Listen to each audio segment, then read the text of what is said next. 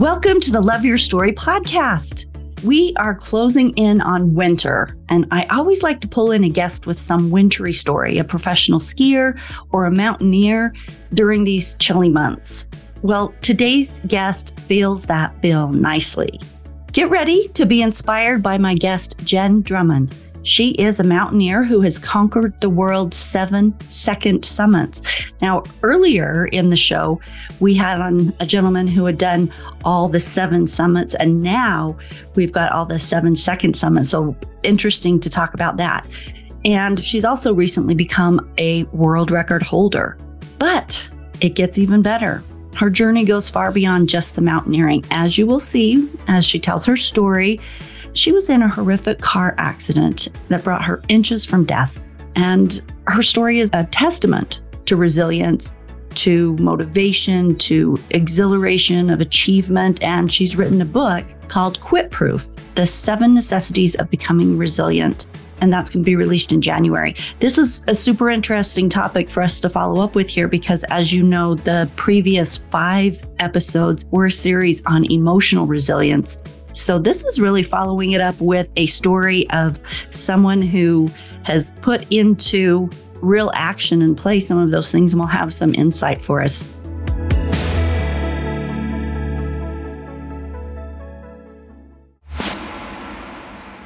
Stories are our lives in language. Welcome to the Love Your Story podcast. I'm Lori Lee, and I'm excited for our future together of telling stories, evaluating our own stories, and lifting ourselves and others to greater places because of our control over our stories. This podcast is about empowerment and giving you, the listener, ideas to work with in making your stories work for you. Story power serves you best when you know how to use it.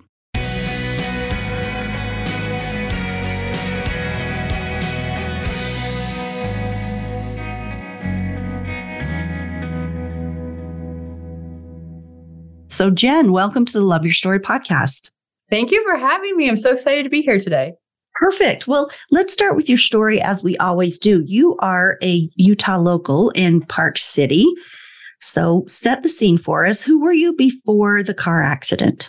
Yeah, I was a mom to 7 kids. And at this point in my life, I had hired myself out of a job. So I own an investment service company. But when I started having children, I started replacing my role so I could be home with the kids. And then the kids started to get a little bit older on me, right? So they needed me less. So all of a sudden I had this time during the day, but I didn't know what to do with it. I kept telling myself, oh, when they get to college, then I'll work on me again and I'll do things that excite me again. But I was definitely in a holding pattern, just kind of going through the motions, thinking like, this is my lot. This is what I'm dealing with, blah, blah, blah, blah, blah.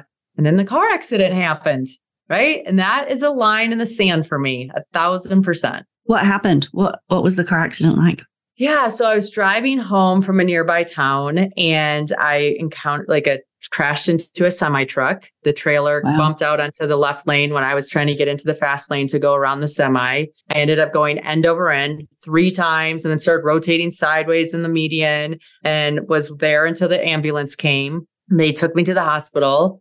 I was released 3 hours later with no injuries that we knew of at the time, which if you saw the car, you have no clue how somebody walked away from the crash. And the police actually tried to rebuild the scenario over 50 different ways because it's an area that they've had a handful of accidents. And they called me to tell me we could not build a scenario where you lived, let alone where you walked away. It was crazy. And I remember coming home from the accident and just being so grateful for life.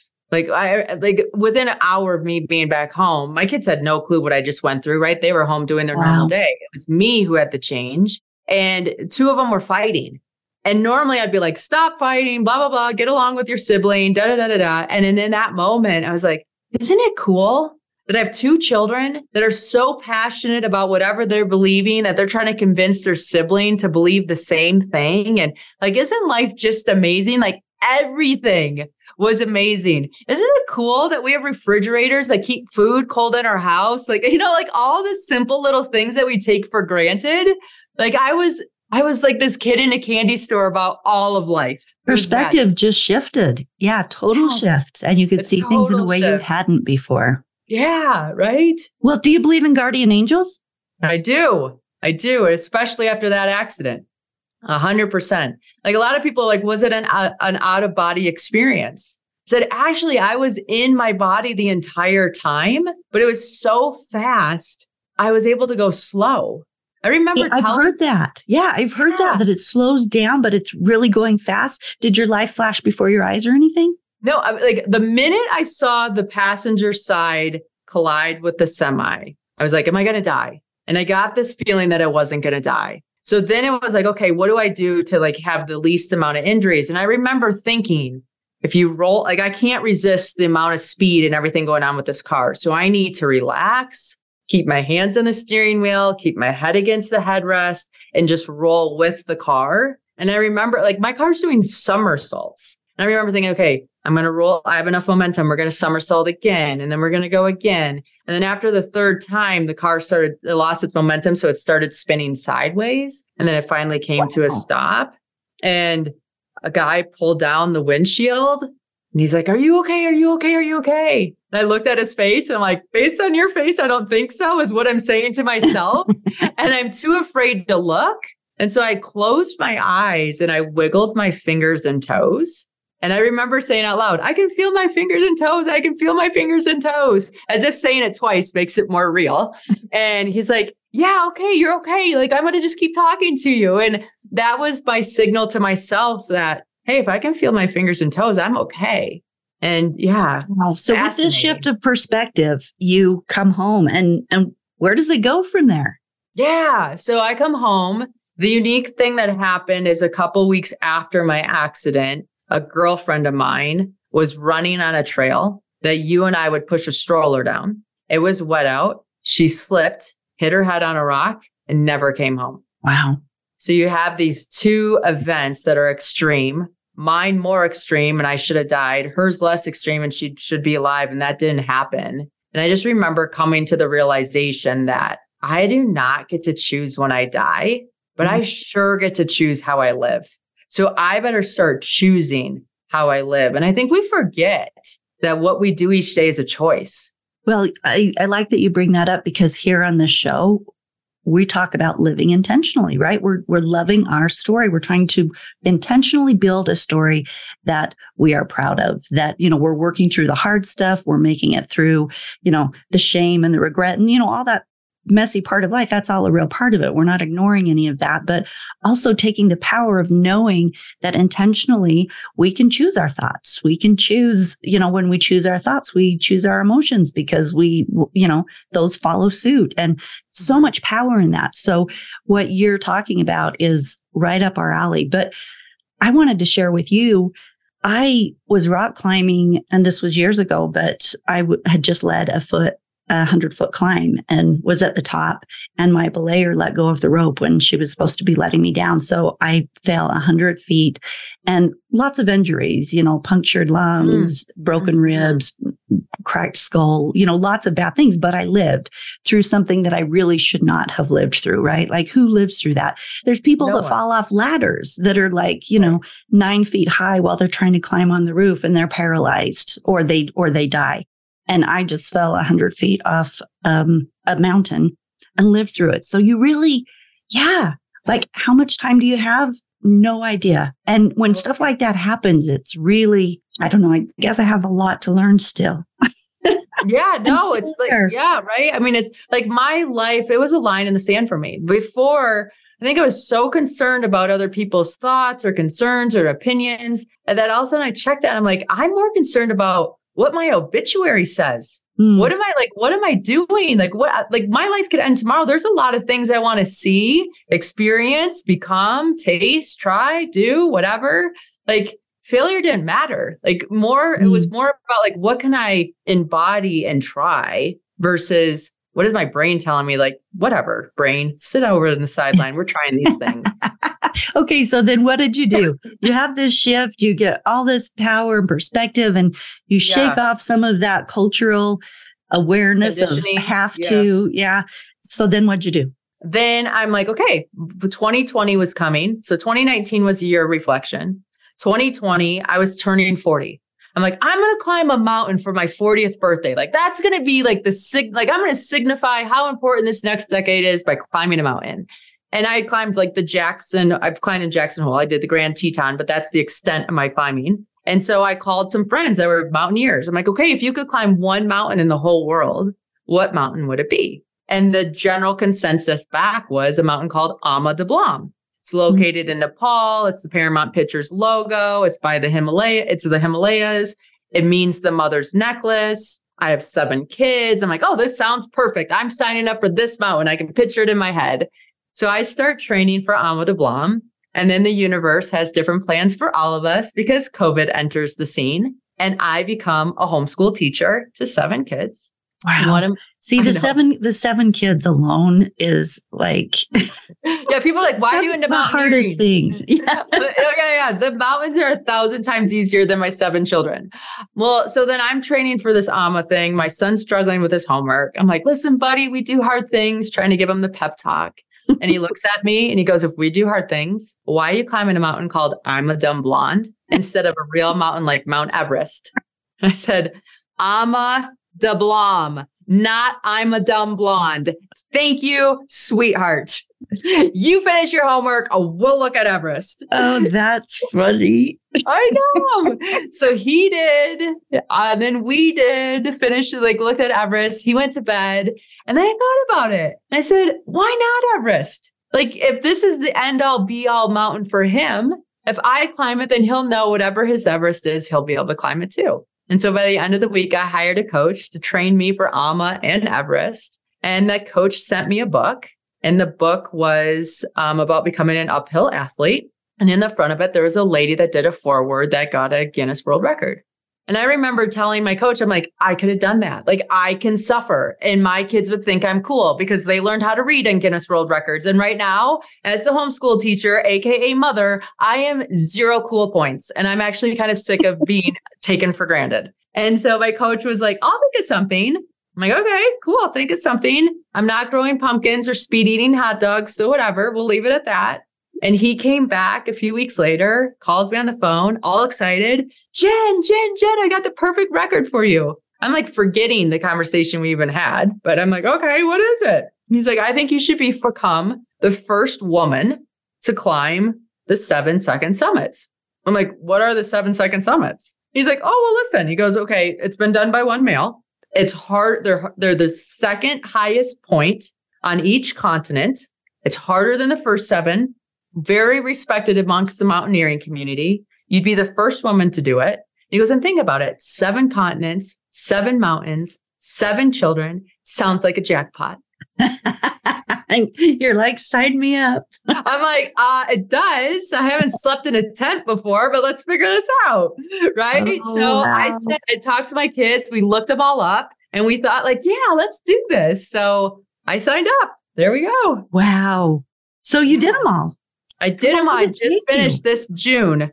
Took me 2.5 years because some of the, mountains you climb at certain times of the year. Absolutely. Some of them I had to take twice because there wasn't good weather the first time we went or some other circumstance happened. They're very complex. Summiting those mountains is no small thing. That's not a walk in the park. No, not at all. Like K2 took 2 times, right? So, I'm sure. It's supposed to be harder than Everest. Oh, it's way harder than Everest. I did Everest to warm up for K2. Like, really? I mean, yeah. Really? Yeah. Yeah. Wow. You're all kinds of badass. It's crazy. Yeah. We're all kinds of badass. I've done some mountaineering. Well, and nothing on that level, nothing even close to that level. And every time we think about, the South Teton, that was in snow. So that was crampons and axes and all the things when we did that. But every time, it'd be like, do you want to do anything big? And I think, no, not really, because Everest just sounds like all of the stories I've read about people climbing Everest, just hell, like so cold, so hard, so dangerous. I like mountaineering, but I don't really want to take the chance of dying out there. Yeah. It's a big thing. We hear a lot about Everest and I was scared. I was like, the stories that I heard, I'm like, I'm going to die. I'm going to die on Everest. So I was like the best parent you could have possibly been before I left for Everest, because I'm like, if I die, I want my kids to have the best memories ever. So we went on like a big spring break, and they all got to skip a day of school so we could spend time together and like all this stuff. And then I got to Everest, and I mean, every expedition's dangerous, right? I mean, my friend died running on a trail. Okay. So let's be honest. But Everest was probably one of the easiest mountains I've climbed. Interesting. And you made it to the top. I made it to the top. Now, I do very well with altitude. So if someone struggles with altitude, that's a thing, right? And I do not struggle with altitude. So I'm very lucky like that. Did you have oxygen or without oxygen? I did oxygen because I have kids and I'm not here to do anything, like that was kind of my... You're not here to die.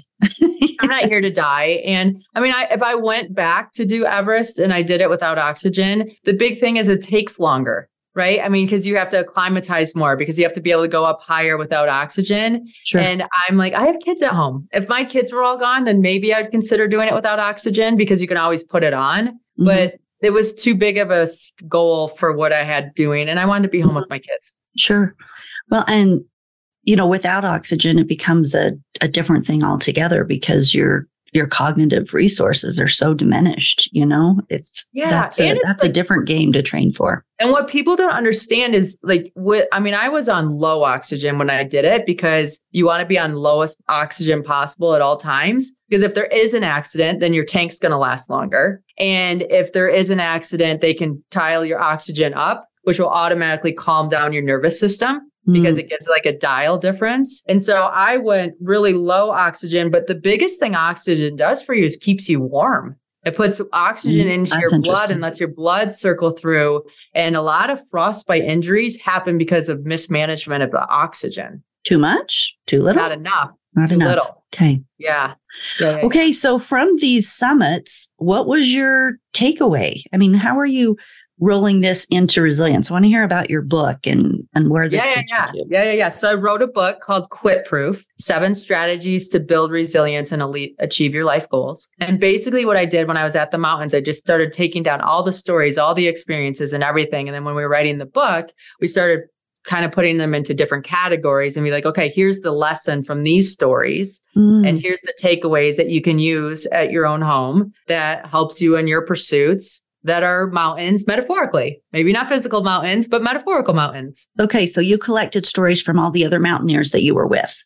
Nope, just my own. Just your own. Okay. So you kept your own stories as you were climbing all of these, and then used those in the book. Yep. I use them in the book. So for example, like one of the lessons is really about how important it is in the community that you build, like the people on your team that are on the mountain with you, that are at home taking care of your family, that are making everything come together. Mountaineering is not an individual sport, and neither is life. And so our team and who we surround ourselves with, the mentors that we hire, the decisions that we make, the company that we keep, that has a huge impact on what you achieve. I absolutely agree with that. And one of I mentioned in the introduction, we had 5 episodes on emotional resilience that went through September and November. November, first part of, anyway, the last 5. And one of those episodes specifically was about relationship building, how important those relationships are that we have around us and helping us to be resilient in life. When we feel supported, when we feel loved, when we have friends or, a good friend, somewhere to turn to, that safety, that grounding, that support, for mental clarity and resilience, that's huge. Yeah. Yep. So I just talk about that and the importance of our relationships and things. And what, I climbed K2 with a team that we did not have success on, and we had a lot of problems. I lost a friend to an avalanche. Another friend lost his hand to some frostbite. Wow. And, I used to think like all teams were created equal. You're in an environment like that and you're like, no, they're not. There's a different type of team that you want to be in certain environments with, and just go into a lot of those stories. Another lesson that I really learned from the climb that applies to all of us is waving our flag. Like, it's fun to wave your flag at the top of the mountain and be like, here I am, I summited this mountain. That's why we see all those photos. But learning to wave your flag on your entire journey, when you do that, it signifies to the world, here's where I am, here's what I need, here's how I can help. And then the universe gets to plug in and help you achieve these goals. Like, I'll give you an example. Mount Kenya is the second highest point in Africa. And I was saving it for the end because it's a rock climb. Like, you're in rock shoes and a harness and it's 20 pitches and da-da-da-da-da. And since I wasn't a huge climber, I wanted to wait. Well, then someone had heard I was doing the second summits and they said, hey, this is right after COVID. We have an ambulance that we want our charity to deliver over in Kenya. We heard you might be going. Would you be willing to be the face of our charity to help with this endeavor? Yes, 100%. And so then I was talking to the lady at the charity office and how all the logistics were going to go. And she's like, hey, if you get a chance and you can bring over some period products, that'd be amazing because there's a lot of period poverty here and the women won't go to school for the week that they're on their period. I was like, oh my goodness. Okay, so here I am because I'm climbing a mountain. Everybody knows what I'm doing. Now, when I go over there, I get to have this huge impact that I never even knew was possible or probable. And that's only because I was willing to wave my flag along the pursuit. And I'll tell you, I'm the kind of person that likes to talk about it when it's done. I don't really like to talk about it during the process. And that changed my perspective on things. We need to talk about things during the process because that's when other people get to participate, and we're an interconnected species. We're supposed to participate in each other's goals and help one another out. That's beautifully said, because we are so interconnected and everything we do. Well, and when you're working on this level of openness with others and looking for that reciprocity of just life, right? Of looking for the miracles and the serendipity and, the synchronicity and all of the things for everybody moving forward positively. It's an exciting way to live because you're looking for what will show up and what to take advantage of. And then at the same time, what you're saying is be open with what you're doing so that you can see how to help others and others can connect in with you. And I think that's great. Super powerful. Yeah. The whole thing's been great, right? Like, I stepped into it having no idea. And then what has unfolded is like, what? Pinch me. This is my life. This is amazing. So when did you decide to write the book? Was it before you started or after you were done? No, I was kind of in the middle. So I'd just gotten back from Antarctica and one of my neighbors has written books, and I was on a walk in the neighborhood and he was walking and he's like, you need to write a book. Like, there's so many lessons that you're learning and people will love to read about them. See, there it is again. There, what we were just talking about, like the right? Connecting. Yeah. Connecting and talking. And I'm like, oh, you know what? I have a lot of downtime at the mountain, like waiting for everything to come together or the weather to cooperate in these different pieces. And I'm like, yeah, I will write a book, because even worst case scenario, like my kids have the stories or I'll remember the stories, because we think we're going to remember more than we remember and we don't. Because I can go back and read some of the stories. I'm like, oh my gosh, I totally forgot about this moment or this thing or that, whatever. So I started writing it throughout the process. Mount Logan is the one that's my last summit. And I tried that in 2022. We did not summit. So we went back in 2023. So I had like 5 months before that mountain was done this year. So I got a lot of it done. And then I'm like, well, we'll see what lessons I learn on this last one and we'll be able to incorporate them. And so Mango Publishing picked up the book. It's in pre-sale right now and it's available on bookshelves January 9 of 2024. And it's so exciting. I know. I'm like so excited about it. These things, like, it's just fun. So have you ever written before, or did you have a ghostwriter or somebody help you? How'd you put it together? Okay. I had a ghostwriter that ghosted the writing. Is how I would say. They did heavy edits. So I did a lot of the writing and then they helped do the editing and put pieces together and just make it flow a little bit better. Because I'm not a writer. I wish I was. I just haven't had time to develop that skill entirely yet. Yeah, you can't do everything when you're out climbing all the world's tallest mountains. Right. So they helped streamline things. They're like, people don't want these details, but they want those details. And Well, wonderful. Congratulations on your great accomplishments. And I don't even want to say what's next, because sadly in our culture, I feel like we always have to keep pushing to the next thing, the next thing, the next thing. And it's funny that you say that, because I just had a conversation on another interview and they're like, what's one question you wish we asked? I said, I wish you asked, what do you like best about your life right now? Because that's a question that I ask my children all the time, because they keep getting asked, like, where are they applying to college or what are they doing or whatever? Like, we need to teach them how to appreciate the now. And we do that by asking questions about how's now? Mm-hmm. So tell me, what do you like best about your life right now? I love my life right now. I do. I love that I'm here and experiencing the world and all the good things going on, and that my kids have a half day today. So we get to hang out a little extra. So yeah, life's good. Congratulations. Truly. I know enough to know how difficult those accomplishments are. And at the same time, I hate to rush over them just the way that we have, because the days, the sweat, the tears, the struggle, the physical outlay to do even one of those is tremendous. And, basically we've bullet pointed it here, which is not fair. Not fair at all. Right. That's perfect. That's the funny thing though, guys. Anything you are pursuing or achieving in life, it eventually becomes a bullet point. So you better enjoy the journey, because that's where life is lived. It's not these little bullet points that we mark as destinations. I love that you say that too, because that's very much where I am at this point in my life. I've always, sort of grabbed onto the enjoy the journey thing, but I also had a very hard time with it because my life was about accomplishment. So it was, going to accomplish this and the next. And that was how sort of my self-worth was built around that accomplishment.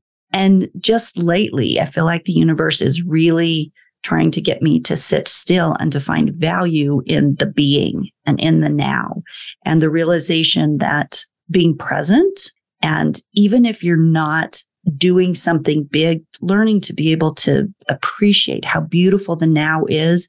And really that's the only time you have, it's the only time you have to make a choice. It's the only time you have to do anything or not do anything, to contemplate, to, whatever. It's only in the now.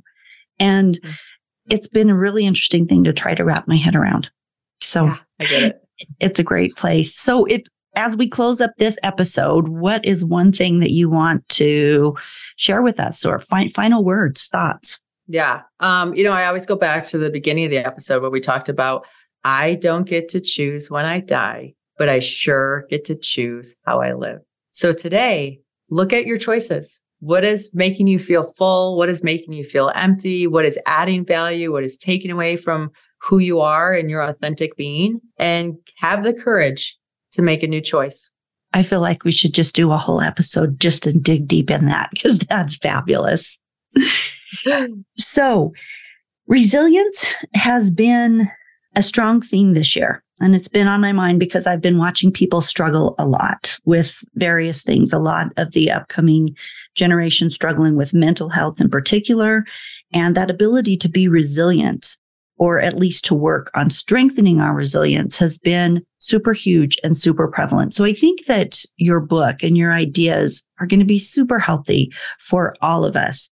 And you have 7 of those. What are those really quick? Can you tell us the 7? Is there a take them off? We'll give them all away. No, we're going to but people want the stories. Like, they're much more powerful with the stories. And then tell us where we can get your book. Yes, you're going to go to my website, www.jenndrummond.com. And then it has the Amazon hyperlink, and you can buy it from Amazon today. And if you buy it in pre-order, you'll get a whole bunch of freebies. So consider that.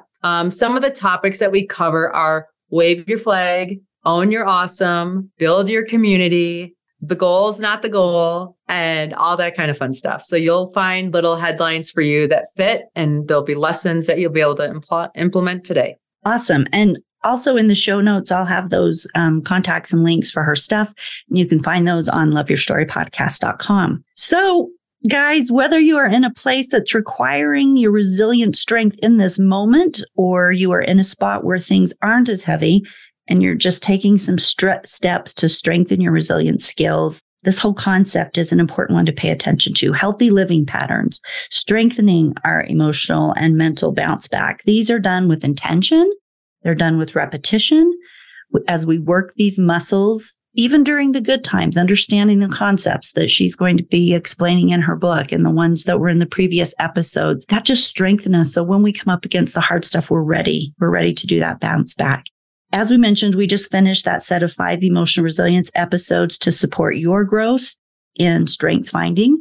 And little by little, we will become stronger and more resilient. We stand on the summits of our challenges. Have a great week. Live with intention.